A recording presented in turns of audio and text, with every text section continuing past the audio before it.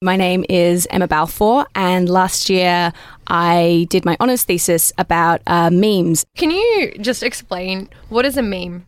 So a meme is sort of any item of culture. It's sort of like a unit of culture that is spread through replication. So it was actually a term invented by Richard Dawkins in the 1970s as a sort of thought experiment. And for him, it was like anything could be a meme. The idea of God was a meme. Nursery rhymes were memes. Specifically referring to the internet, it's those images and sort of almost like genres of comedy that you see floating around the internet. I specifically focused about memes relating to the American presidential election last year. Let's say China. China. China. China. China. China. China. China. China. China. China. China. China. China. China. China. I have to have my China. This is Think Digital Futures. I'm Shane Anderson. And this episode is all about the increasingly weird connection between technology and democracy. Even weirder than Trump's obsession with China. China, China, China, China, China, China. I'm from China, China, China, China, China. I have people that I know in China, China, China, China, China. And to help with this episode is producer Miles Herbert. When Trump won the presidency, well, even before he won, during the election, the political climate in America got a little weird. Started to look differently from what everyone was used to. And the change happened mostly on the internet. Political conversations were happening on message boards like Reddit and 4chan, and information was being conveyed through memes. And almost overnight, things like Pepe the Frog were being retweeted by Donald Trump. And Hillary Clinton had a whole page on her website dedicated to explaining memes to the internet illiterate. Wait a second, what is Pepe the Frog? Well, it's a meme. It was associated with Donald Trump's campaign and alt-right groups around the internet. He represented sort of the downtrodden, and then the downtrodden became Nazis, and so did Pepe. No one really knows how it happened, but all of a sudden, a innocent green frog was an international symbol of white nationalism. Everyone was talking about it. Memes stopped being an internet-only inside joke and started appearing on CNN. The mainstream media has a narrative that they're used to telling, and a narrative that over time there's sort of this conventions of the election narrative, and they were trying to hit those beats. But I think, as we all know with hindsight now, this past election was very different and it didn't hit those beats in the same way. So instead of talking about big political issues like the economy or social issues, what was going on in the polls? People were just talking about frogs? No, they were talking about those issues too. They were just doing it in a different way.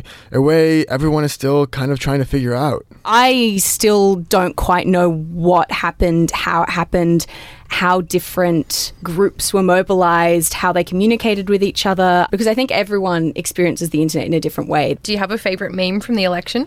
Oh, Ted Cruz Zodiac Killer.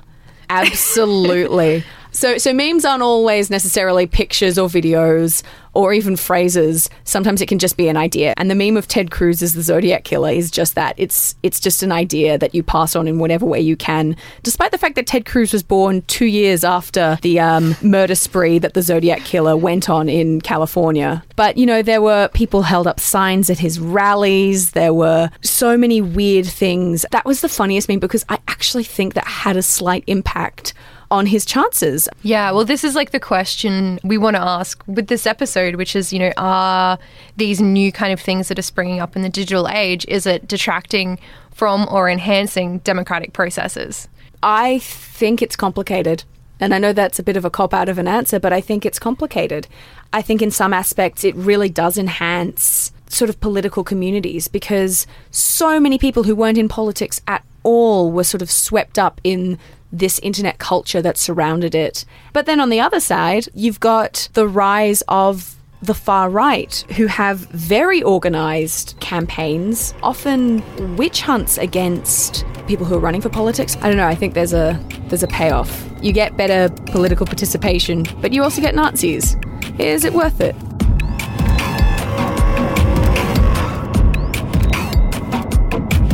Are memes destroying democracy, or are they just a different way of communicating it? And memes are just one part of a bigger picture here. Could the digital age signal the end for democracy altogether?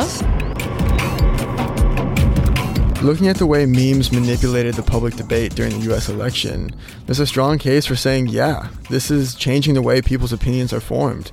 It's giving far-right groups a voice. It's disrupting democracy. But at the same time, we wouldn't have modern democracy as we know it today without technologies like these that revolutionise the way we communicate. In the 19th century, with the first steam-powered printing press, really created the possibility of mass media. This is Carl Rhodes, Professor of Organisational Studies at the University of Technology, Sydney. It meant things weren't only written in Latin and kind of vernacular languages were used. So, in a sense, this is a democratisation of knowledge. More people had access to knowledge than ever before, so they could learn and, more importantly, they could share their views. Printing press marked the birth of public opinion. The symbol of this is the 19th century coffee houses in London, where white, middle-class men gathered to talk about how the country should be run. Arguably, public discourse is a little more diverse now, but this period of history is when newspapers first started.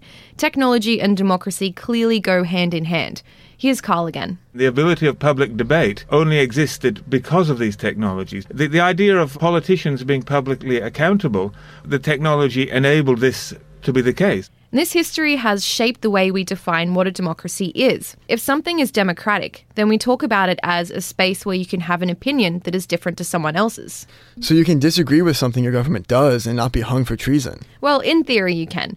This is the basic idea of a radical democracy. Carl explains. If we understand democracy in the tradition of radical democracy, we understand democracy as about people exercising their right to critique, people engaging in dissent, and generally kind of influencing politics through the expression of views contrary to those that are forced upon them. If you look at the history of communication technology as a sort of continuum, then social media is just the next page in the book, or file in the folder. It's proof that there's a connection between innovation and the rise of democracy, but it doesn't mean things are still the same in 2017. But when there's a government crackdown, social media is usually the first to go. Carl says that when it comes to the radical form of democracy, technology definitely made a huge impact. In terms of social movements, protests, rallies, demonstrations, even citizen journalism has been vastly enabled by technology. The communication is fast and cheap, and the organisation can be very decentralised, whereas previously it would be potentially more hierarchical. And if you need more proof that communication technology enhances democracy, I've got 2 words: Arab Spring. Protests, uprisings and revolutions gripped the Arab world in the early 2010s. Over the course of a couple of years, governments in Tunisia, Egypt, Libya and Syria were toppled. Social media was instrumental in organising these protests. Some people even called them the Twitter revolutions. They didn't cause a revolution. The people were already mad. But it was a tool, and that's all technology is. It's a tool designed to help us. Some of the activists who took part in the revolutions spoke to the show Daily Politics about the role of social media. The revolution wouldn't happen without Facebook. We could transfer the image on the ground inside a very tiny village in the countryside of Idlib. Facebook have played a very good turn in Syrian revolution, and Twitter also. That's direct from the source, which wouldn't have even been possible without Skype. So there's one more point for technology helping democracy. So in countries without a democracy, technology definitely facilitated democratic movements. It helped to focus the protests. But this isn't the way social media operates in places that already have a democracy. During the US election, social media clouded public opinion. There's almost an infinite amount of data out there. What a guy called David Schenck calls data smog is really, really important. This is Jonathan Marshall, a research fellow at the University of Technology, Sydney. He thinks the massive amount of information available on the internet is destroying political discourse. So data smog just means an information overload. Yeah, the internet is seemingly endless and filled with a crazy amount of information. So it's like when you're on Twitter or Facebook and you endlessly scroll up and down on your timeline and news, photos, and information just continues to appear. But more information is a good thing. Democracy is all about different opinions and being able to express them. Well, no. According to Marshall, the onslaught of information actually creates detachment and distrust. So people tend to close themselves off from opposing viewpoints. People can become very, very firm in their political views. And indeed, when they engage in conversation, rather than being what the Habermasian idea of rational public discourse, where everybody works towards the most beautiful and harmonious and reasonable solution, it becomes a situation where you shout at each other, you separate further off, and you, in fact, don't hear what the other person is saying. But I guess that's the same way people communicate even without the internet. Isn't that the reason you don't talk politics during family holidays? Marshall says the fact that this information and these conversations are being shared and taking place on the internet makes it easier for people to dismiss others' opinions. So talking politics on the internet is actually more polarizing than talking to your cousins about neoliberalism over Christmas dinner. Human communication has developed to be face-to-face. We are constantly looking at each other, constantly evaluating the other person's expression. We're looking at the way they move their hands. When online you cannot see how the other person is reacting, you have no idea how to adjust what it is you're saying. You can only go by the stereotypes. Even if it's just a shouting match, though, the internet gives people a voice who otherwise wouldn't have one. Anyone with a smartphone now has instant access to everything they need to know about the upcoming election or their local representative, and it gives them a platform to talk about it. Not necessarily. Even though the internet seems like a really open, democratic space where anyone can say anything, it doesn't prevent people from being shut out of the conversation. The ideal was that everybody would be able to speak. Now, the problem is that the more people who participate in a particular website or a particular mode of discourse, the less anybody else can participate as well, because you get reams and reams of messages pouring down the screen. There is absolutely no way that you can respond to that. And quite often what people do is break away because it's too big. Okay, but what about social media? Isn't it making it easier for politicians to engage with the public? Like, look at how many followers Donald Trump has on Twitter. Isn't that what got him elected? Of course, but he was just telling people what they wanted to hear. Have you ever tried to have an actual conversation on Twitter? All they can do is reiterate slogans. And obviously one of the consequences of Twitter with its character limits and stuff is that slogans tend to get magnified. You can link slogans together, and occasionally Donald Trump does that. He finishes one Twitter and then 20 minutes later there's the next Twitter which says continues the sloganeering. And that's all you can expect. Information is shared more and to more people. But it isn't a conversation. It isn't helping anyone exchange ideas about politics. And it's not good for democracy. So far it's looking like technology is a double-edged sword for democracy. It depends on where you are and who is using it. Social media is so important to protests and marches and even revolutions that there's no way it can be bad for democracy. But at the same time, it's changing the way we communicate, and that's disengaging us. So after the break, we're going to take a closer look at exactly who is using technology for political purposes and what this is doing to the public sphere. You're listening to Think Digital Futures.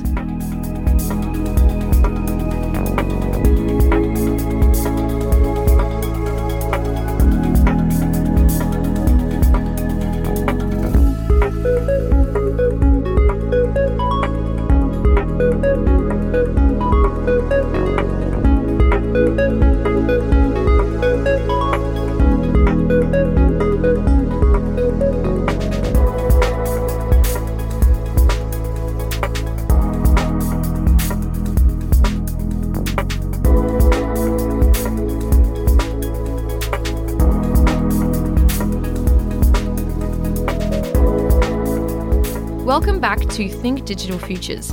I'm joined by producer Miles Herbert, and we're trying to figure out what technology is doing to the political sphere.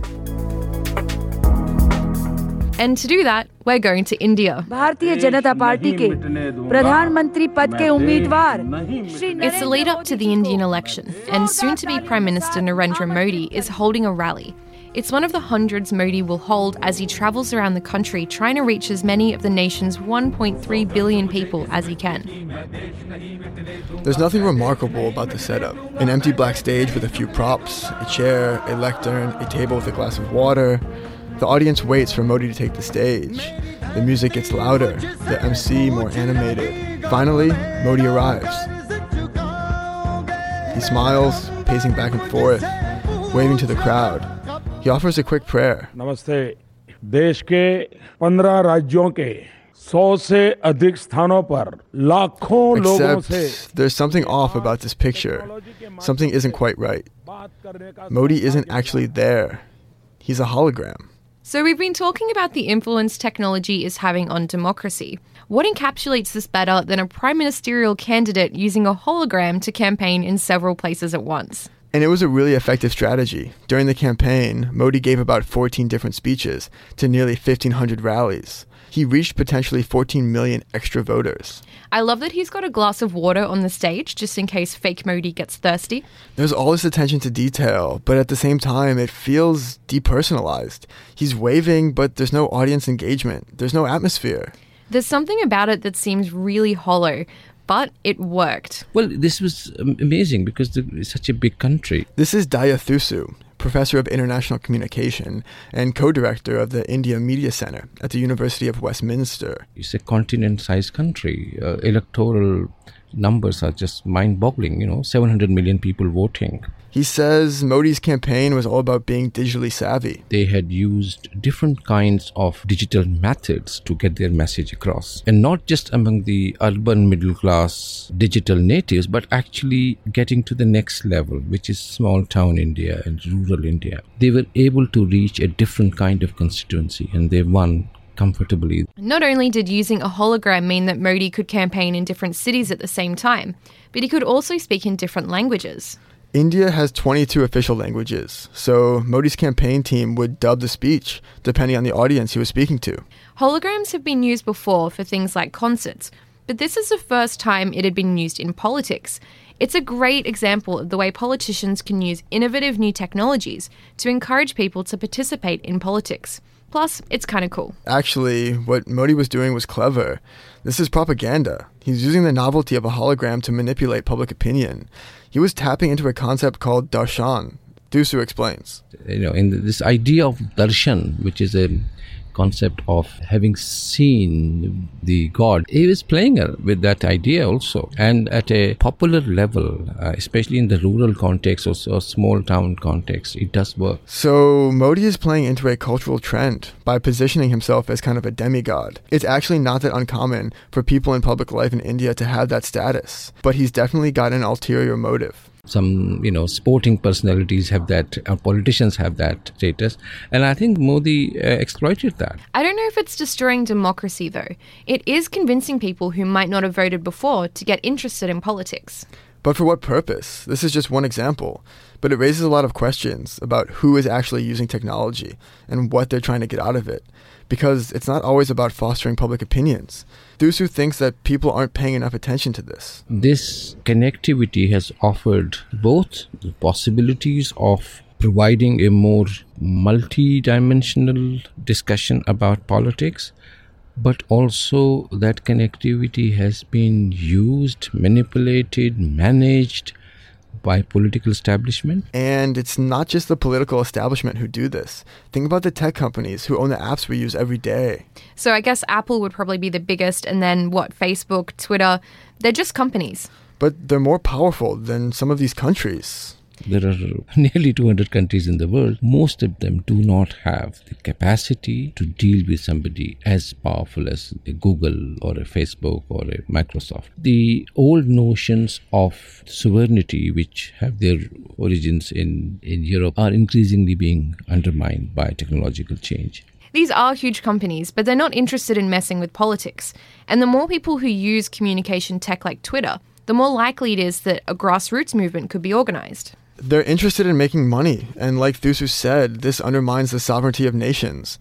Carl Rhodes sees this as a symptom of globalization. The sovereign is the person who is above the law. So the sovereign nation sets the laws but is not subject to them. The idea of the corporation as a sovereign is widespread, particularly through the growth of, globalization and multinational corporations. I guess a good example of that would be something like a special economic zone. They're actual pieces of land, but they're free trade zones. They aren't governed by the same laws of the country they're in, like Shenzhen in China, where Apple and Microsoft have factories. These tend to be powerful companies in developing countries, like American companies who operate in smaller Caribbean islands. Here's Carl again. Hand in hand with the growth of the corporation as the dominant economic institution through privatization of public organizations and the growth of the corporation more generally, with that we've seen rising levels of inequality. Rising economic inequality isn't democratic. It gives powerful people more power. But again, this isn't the technology itself. The tech is a tool and corporations are using it to make more money. It's still an oversimplification to say that technology is killing democracy. But the profit model encourages the kind of data smog that got the US election unstuck. Does Twitter care of the political ideology that the users are using, or does it just care that they have loads of users? The business model of these companies is that we don't pay. We're not customers of Google, of Twitter, or of Facebook, or anyone else. The customers are the people who give them money, advertisers and so forth. What makes money is clicks, and it doesn't matter if people are clicking on fake news. It's a rotten system, but it's also the problem with all of us as well. What we click on reflects the undemocratic parts of our society. And I think Carl is with me on this one. I don't think technology has the capacity to destroy democracy. I think there are plenty of forces around in the world that are trying to destroy democracy, and some of those are enabled by technology, but not technology itself.